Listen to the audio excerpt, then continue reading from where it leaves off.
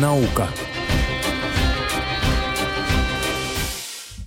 18 часов и 45 минут. Мы продолжаем вашу любимую передачку про науку. Меня зовут Свизильбер, и у нас еще одна тема, тоже медицинская, связанная с биологией и медициной. И мы продолжаем наше сотрудничество со службой здоровья Клалит. Большое им спасибо за то, что они вот так жалуют нашу передачу. И у нас снова очень и очень интересный спикер, дорогие друзья. Я вам представляю доктор Михаил Гуревич, заведующий детским отделением трансплантологии и хирургии печени медицинского центра Шнайдер. Ну, Шнайдер — это детская больница.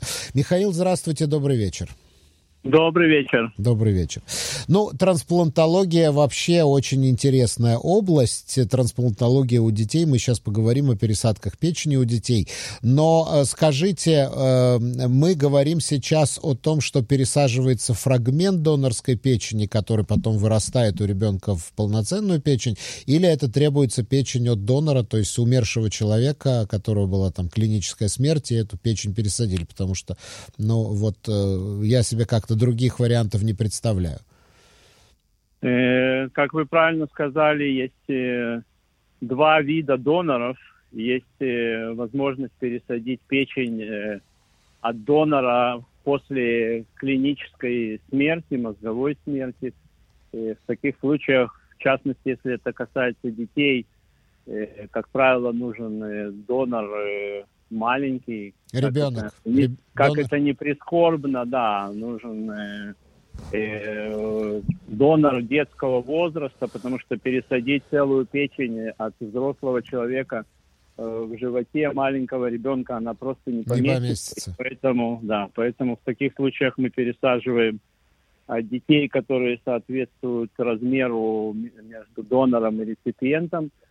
И второй вид доноров – это живые доноры, то есть, как правило, во всем мире не хватает донорских органов, особенно для детей, и поэтому возможным вариантом для пересадки, для того, чтобы спасти все-таки жизнь ребенка, потому что недостаточность печени – это жизнеугрожающее состояние.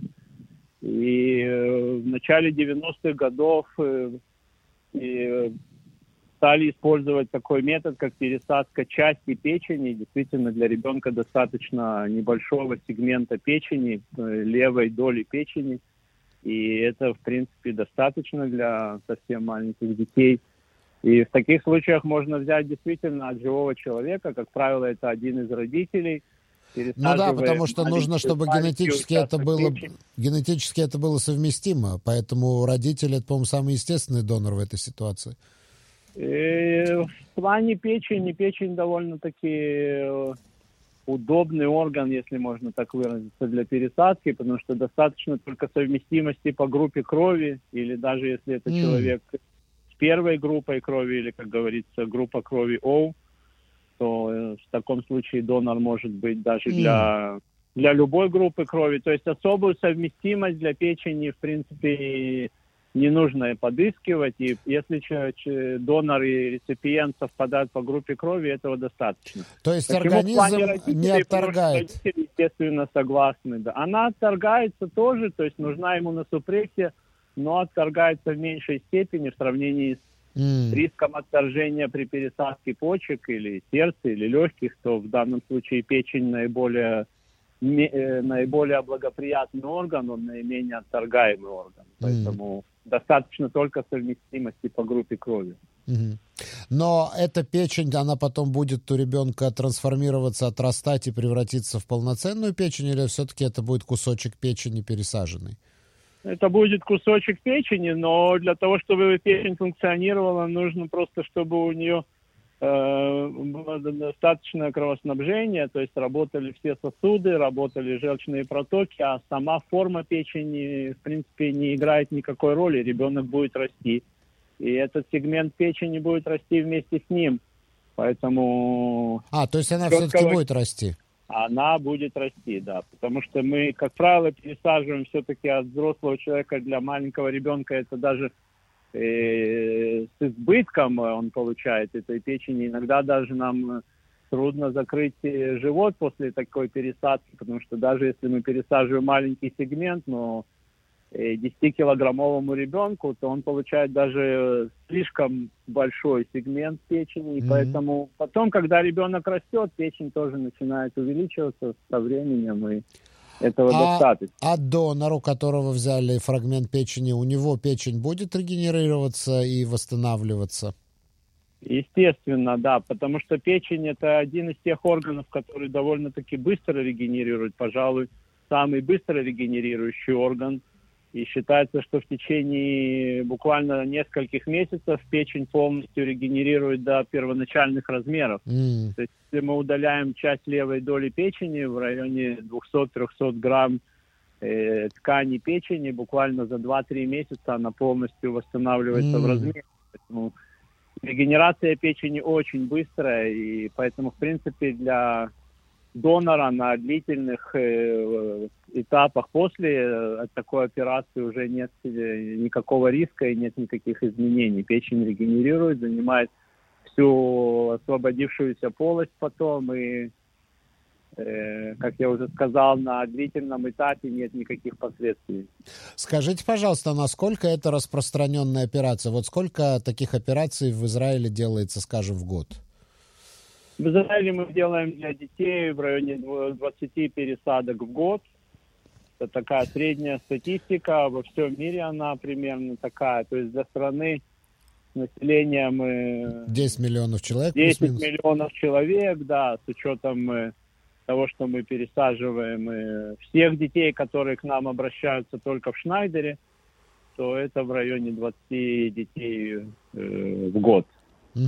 То, в принципе, не звучит как очень много, но, с другой стороны, если это 2 ребенка в месяц, и каждый ребенок после этого госпитализирован в течение минимум 3-4 недель, и иногда после этого требуются еще какие-то дополнительные операции коррегирующие, поэтому довольно-таки много работы. И 20 пересадок в год даже для американских центров, или если сравнивать с центрами более-менее крупными по всему миру, то для так называемого сингл-центра, для одного центра 20 пересадок в год для детей, это считается хорошее количество. И какая успешность этих операций? Сколько процентов больных выходит здоровыми, то есть печень приживается?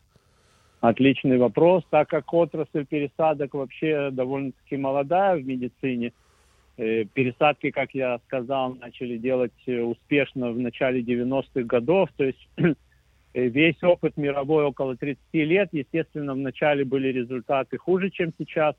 Но на сегодняшний день успешность пересадок варьирует около 95, в районе 90 плюс процентов.